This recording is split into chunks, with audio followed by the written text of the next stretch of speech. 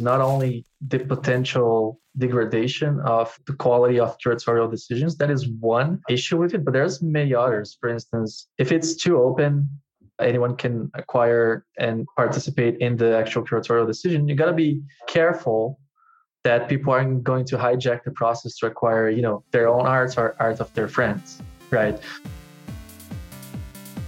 Hello everyone. Welcome to the podcast, Floor is Rising, with host Sabertooth, a professional NFT collector, and Kizu, a professional art critic. On this podcast we talk deeply about the business of creating, collecting and analyzing NFTs. So, if you are a creator or a collector of NFTs, jump in. The water is warm. Hi everyone, I'm Sabertooth. Welcome to another episode of Floor is Rising. With me today is Kizu, and our special guest for today, Lucas Pontius. He's part of Fingerprints DAO, part of Raw DAO, several other collector DAOs that I'm sure we'll talk about during this interview. Lucas, welcome to the show. Hi, nice to meet you guys, and I'm glad to be here. Lucas, tell us, how did you get into NFTs?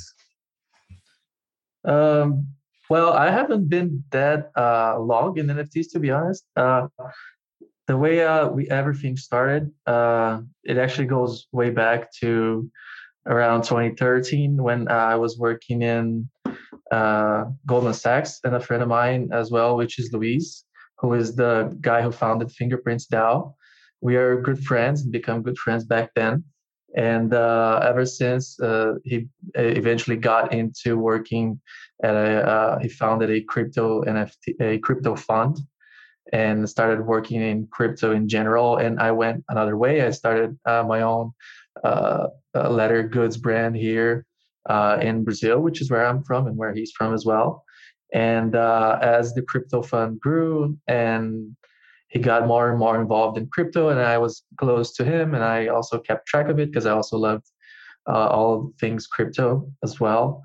As soon as the NFT craze started, he got really into it, and he started collecting and telling me all about it. And I was like, "What, NFTs for art? Wow, that's interesting." And I just, kept taking a look at it, but I didn't have that much money to start collecting. I also was a little bit puzzled by everything, but I didn't invest too much time into it. I just kept looking at the art, and I was like, "Well, this is kind of cool, but also a little bit expensive," especially with all the transaction fees and so on. And I never got around to actually collecting anything because I was just a little bit risk averse, I guess. But he got knee deep into it, and together with some friends and investors from Brazil, and started an autoglyph collection back in early 2021. And that's when Fingerprints started. It grew from it. And after a few months, as Fingerprints, sort of got a little bit out of proportion, a little bit out of hand, and he needed some help with managing the entire thing.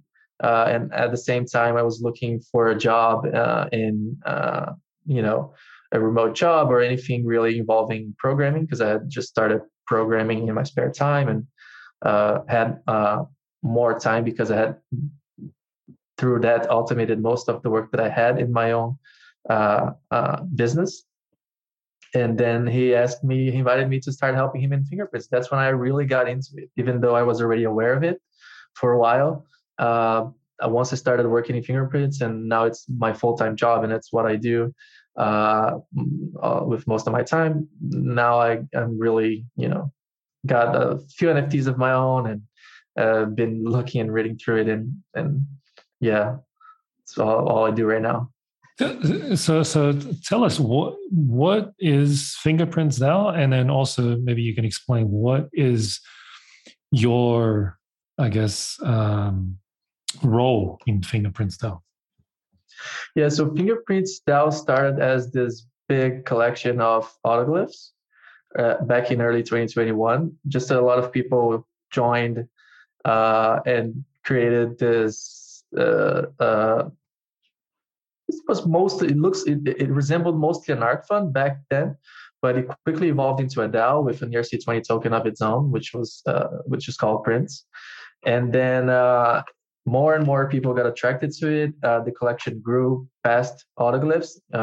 We eventually got around to collecting more and more stuff, which was also very focused in artistic substance and the use of blockchain in creative ways and so on.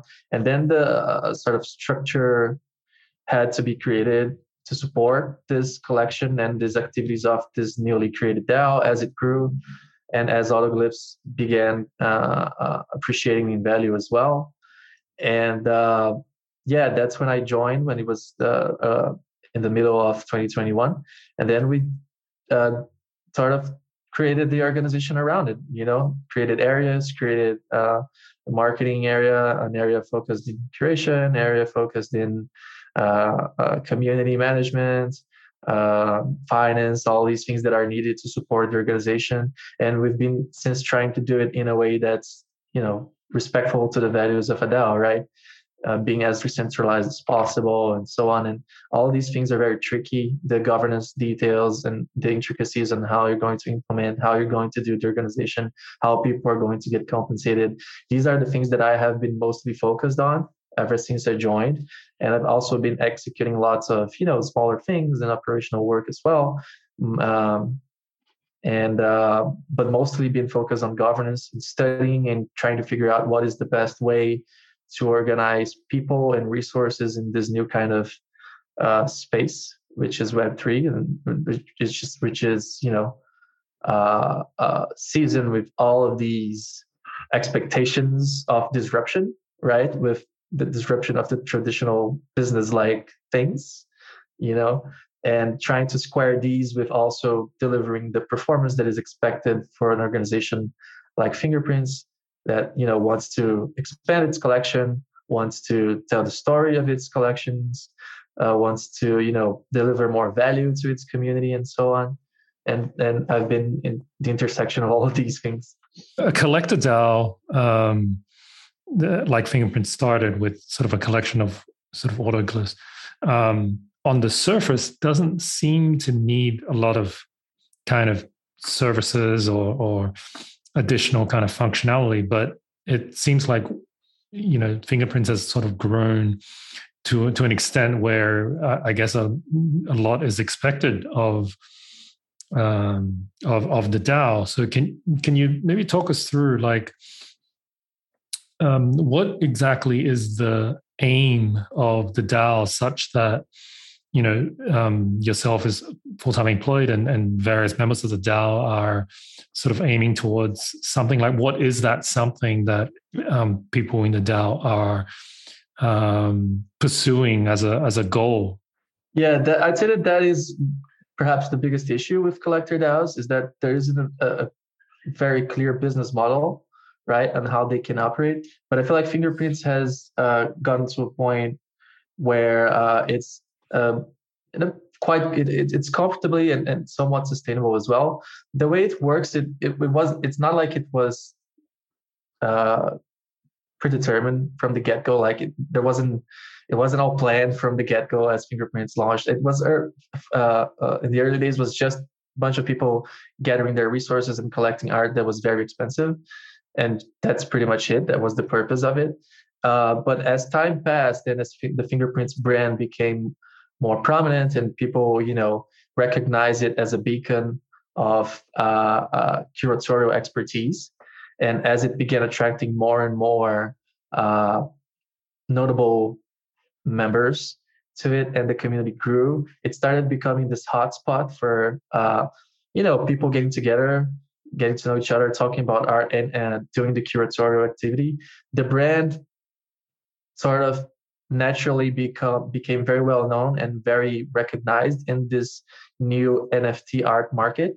And that's a very important thing in any art market, as we come to realize. And that has allowed Fingerprints, by virtue of its brand, to launch successful drops of NFT art and through that generate revenue.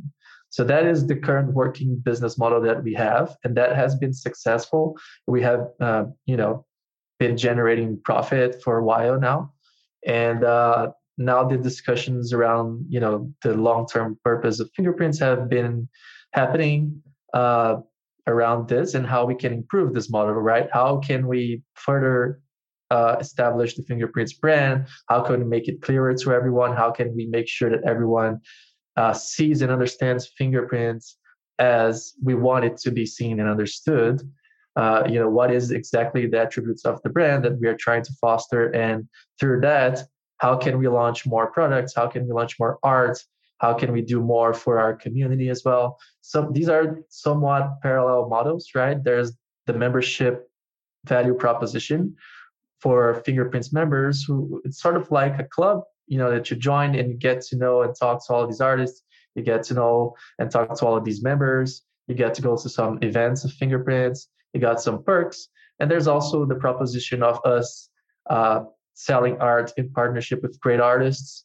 And then if you are a collector and you want to have a nice collection, rather than just going and sifting through the fast expense of the NFT art market by your own, you can just, follow Fingerprints, go to our website, go to our Twitter, go to our Discord, keep track of the drops that we're launching. You can be pretty sure that it's going to be something good because, we got all of these great curators inside of Fingerprints who are doing the work of figuring out what art is most valuable, what art is going to be most valuable in the long run, what is interesting, what it has substance to it. That is a tricky problem that collectors have in any art market, right? And so that is sort of the solution that Fingerprints is selling, So formerly, art was very much something that was, basically rich people, individual patronage. A lot of the art market and the kind of the artists basically were supported by individual powerful collectors, right? With the power to dictate taste and things like that. And now we're seeing that that's kind of being broken down at a more granular level. So you have DAOs like your own, which come together and decide in a more community focused way, I think, what value art is. And my question is really about whether you see the value more in the organization of that DAO as a way of interacting and collecting art, or do you see more value in the actual the art itself? Yeah, I'd say that they're probably quite equally important. One thing that is clear in the traditional art market and is also clear in the NFT art market is that as art has become more and more subjective, people have come to rely on experts to figure out and to signal to the market what is most valuable, right? And in the traditional art market, that is extremely concentrated. In the NFT art market, through the DAO model, it holds the promise to be something that is more community based, such as Fingerprints, and especially in Raw DAO. And in Raw DAO, there is a more decentralized curatorial system in place, which is quite interesting.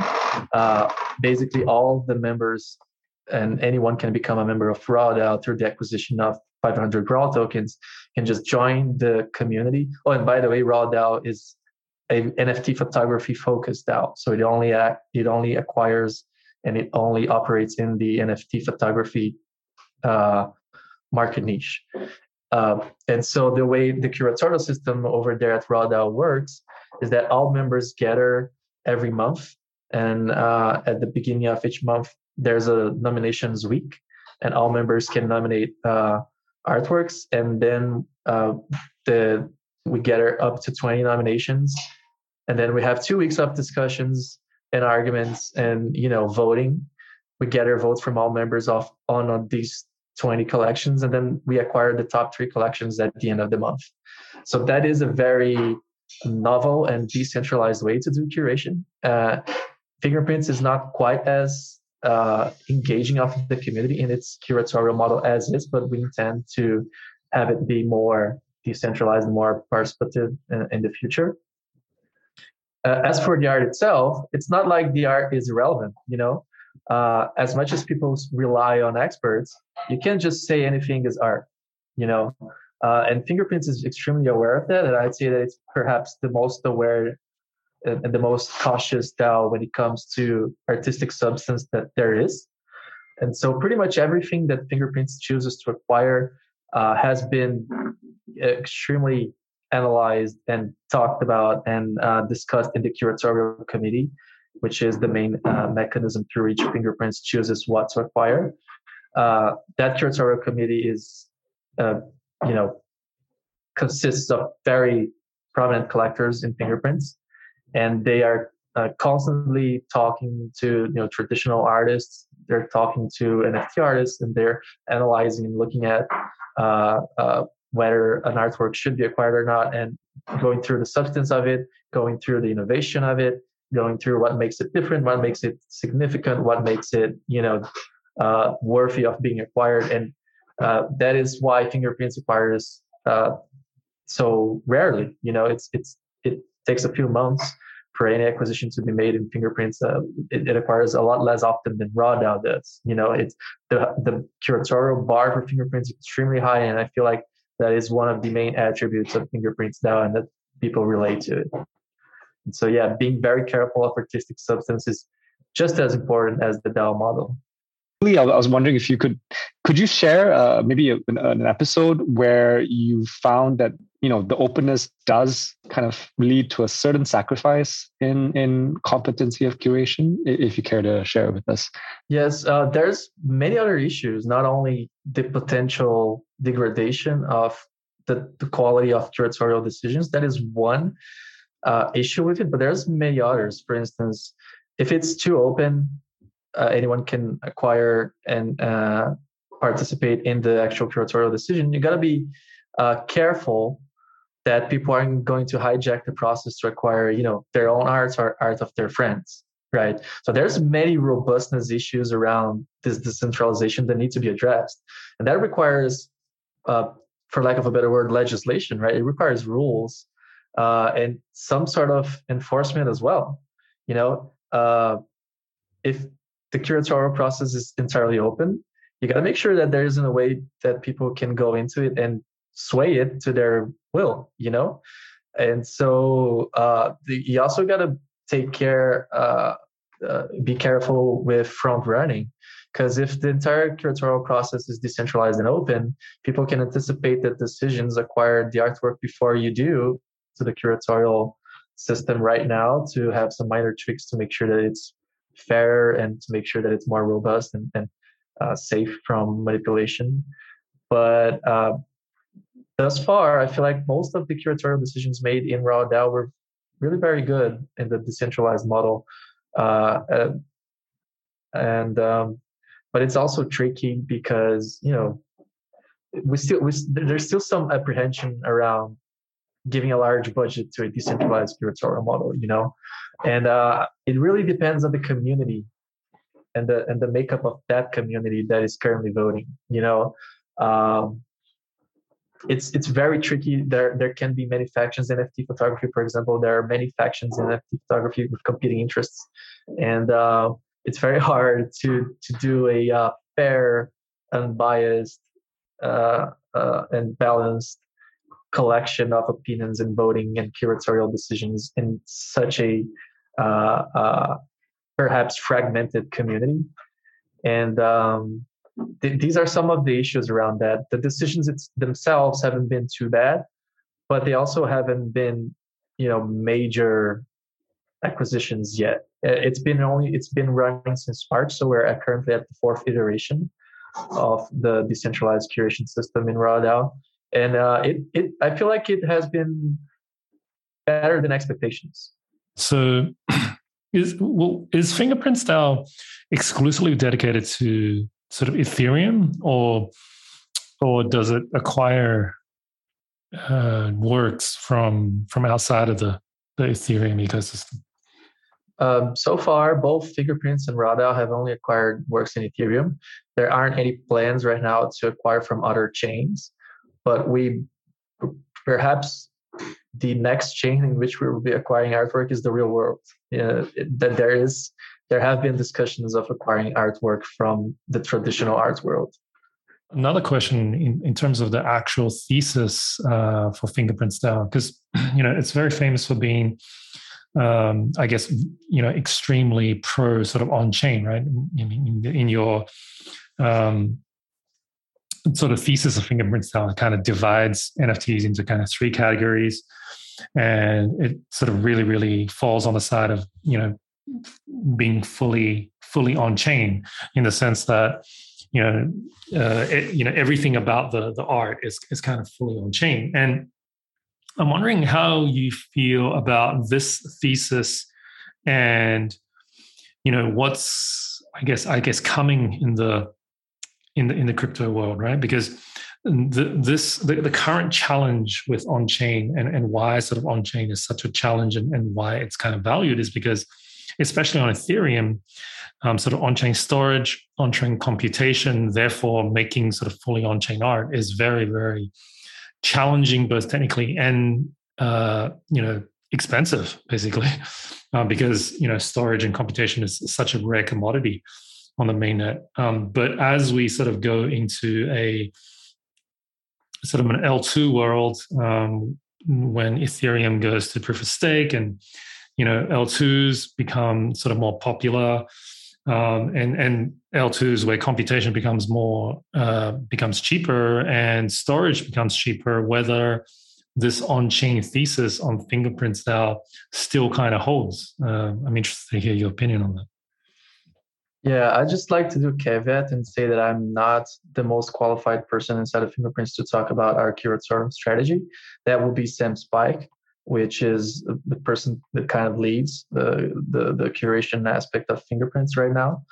But as for the on-chain thesis, if I were to say, and I might not be entirely precise in how I'm going to describe the curatorial strategy of Fingerprints, but I feel like it is not exactly on the on-chainness, which is the most important aspect of it. I feel like it's more like what art is enabled by the blockchain, what art is possible and unique given the existence of this new technology that is the Ethereum Smart Chain, that wasn't possible before, and that has its manifestation be a unique and a very remarkable execution of artwork that utilizes the blockchain in a way that is truly novel, truly unique, truly innovative.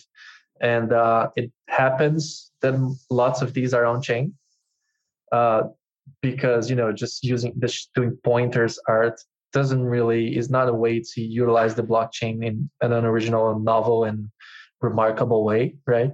And so a preference towards on-chain, there is a certain preference towards on-chain work in Fingerprints, but it's not just about being on-chain, because there's lots of on-chain art that isn't that remarkable or that innovative, given that it has been done in the past, right? And so I'd say that it's a little bit more nuanced than merely being on-chain and off-chain. Okay, so you're saying the on-chain component is important insofar as it's medium native, but you're saying that there's a possibility that there could be NFT works or crypto art that is medium native, but that might not necessarily fit the criteria of on-chain, and that Fingerprints would still consider it. Would that kind of be a summary of what you just said? Yeah, I can't really conjure up an example of that, but if that eventually shows up and it exists, and then yes, yeah, anything that is truly remarkable and has artistic substance and is truly unique and utilizes the blockchain as the sort of medium of expression of art is going to be considered. Yeah, I don't see why not. So I was wondering what kinds of photography and why has the DAO decided that this is the photography that matters, so to speak? Yeah, the impact of the NFT market and the NFT art market to photography, they're mostly been as of a way of granting digital scarcity to the art that was previously digital art and was printed and sold as editions and so on. The bigger impact has been mostly in this sort of commercial infrastructure that wasn't possible before. whereas the art itself that is being created and sold is it has a rich tradition from the photography art world that it has existed for quite a while now, and so it's been mostly, you know, there's been a lots of artworks, photographic artworks that already existed prior to the NFT market being created and being made available to the artists, that has just been ported and sold right in the NFT photography market, and that already has there's already a certain consensus on what is great art within NFT photography, and there has been differences to what has appreciated in value and been deemed worthy in the NFT photography market, and it's different from the traditional one, mostly because the collectors that are currently driving sales in the NFT market are very different from the collectors that are driving sales in the traditional art market. And so there are differences in preferences. What are those differences, and what is deemed valuable by RAW for acquisition? It's hard to say. We are mostly, you know, a curatorial photography DAO, and so we acquired the great works that have already been launched to success and have been appreciated quite a lot in the NFT photography. We own lots of those, and but as regards to what we look into to acquire an artwork, to be honest, each member in RAW has their own sets of criteria that they use to decide whether or not something is worthy of being acquired. And what RAW does is trust the assessments of its members, and then, you know, average it out and acquire through the community curation system. So RAW itself doesn't have a formal criteria for acquisition. It is just the expression of all its members, you know. And there was some sort of direction in the past.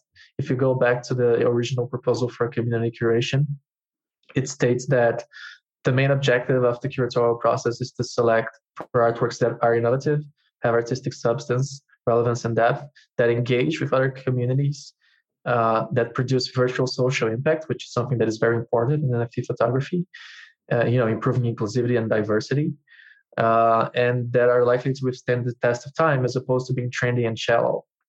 I feel like this is a nice description of the way that RAW members think, but really each individual member has its own criteria for what they believe is great art and what isn't, and it even generates fierce arguments within the DAO itself. Photography has kind of been in the contemporary art space for decades, right? And the curatorial process for photography is relatively mature in the contemporary art space. So photography on chain or photography NFTs, do you see that as basically, you know, the curatorial process and what is good and what is not, and what is popular and what is not? Do you see this as just basically being an extension of just photography, but basically as NFTs? Or do you see it as photography NFTs as being kind of fundamentally different than photography not as an NFTs? And does this mean that the function of RAW and photography on NFTs is merely as kind of like a surfacing mechanism, meaning, you know, like for example, let's take the most famous NFT photographer, which is Justin Aversano. You know, some people say, well, NFTs kind of surfaced him, right? He prior to NFTs, he wasn't really that well known. His stuff certainly didn't sell for as much as he has done in NFTs, and he's kind of really shot to prominence in that sense. But some people will say that the role of photography NFTs is merely to surface him as a talent, right? But the broader sort of category of photography is basically the same, no matter if it's on NFTs or whether it's, you know, in a gallery. Everything is just photography. Would you agree with that? Well, they're definitely not the same. Definitely. Okay. Yeah, the NFT photography market and the way taste making works in it. I mean, the entire market is extremely recent. And so the same institutions that are doing the curatorial activity in the traditional NFT photography market, they're really not present in this new market. And so what do? You still need to do curatorial work, right, in this new market. That is the point of RawDAO.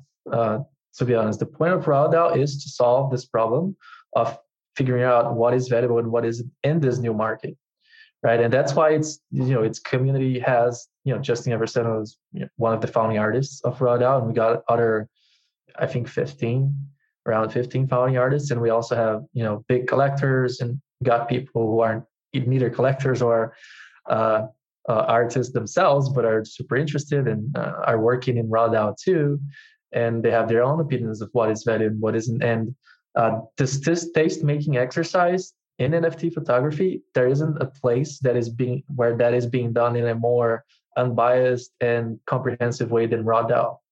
And that is the purpose of it, to do this taste-making in NFT photography, because it clearly isn't being done, and it's not quite the same as what is done in the traditional photography market. Because, the collectors who are dictating and driving these price movements in the NFT photography market aren't exactly the same collectors of traditional photography. They have different preferences. That by itself is already a reason for different consensus on what is valuable. It's different people doing the consensus, and so there's the taste makers are also different. Like it's RawDAO and it's Obscura and it's other it's Quantum and so on. It's not the traditional. It's not, say, MoMA. It's not other modern art museums or photography galleries, and they're not present mostly in this new market. And so that makes the dynamic be very different. Doesn't mean that it's completely detached from traditional photography. It is definitely informed by it, but it's truly very somewhat uncorrelated. Like it's its own thing. It's its own thing. Do you think it'll continue to be its own thing, or do you think it'll converge at some point? Well, that is really dependent on the makeup of the collecting base for the NFT market. If it suddenly gets flooded with traditional art collectors, then it might converge. If we remain with a significant portion of it being people who weren't collecting any art before and are now collecting NFT art, which I think is very likely, because there are lots of people who suddenly became very rich with cryptocurrency and who are very likely to use that money to acquire NFT art rather than traditional art. And these are just new people, and they're likely to remain wealthy, especially if crypto keeps growing as an ecosystem. Then I think it's very likely that this market will remain uncorrelated, or just not perfectly correlated with the traditional art market. For you, Lucas, who is your favorite artist? I think it's Daft Beef. I really like the way he is super innovative with his art, and the way it's super technical and hard, and you couldn't copy that in a million years unless you started learning all the things that you need and all the technical abilities that enable the execution of the art. And it's super interesting. But in general, I feel like the main artistic expression that moves me is music. And if I have to pick one artist from all time, it'd probably be, I don't know, Beethoven or something like that.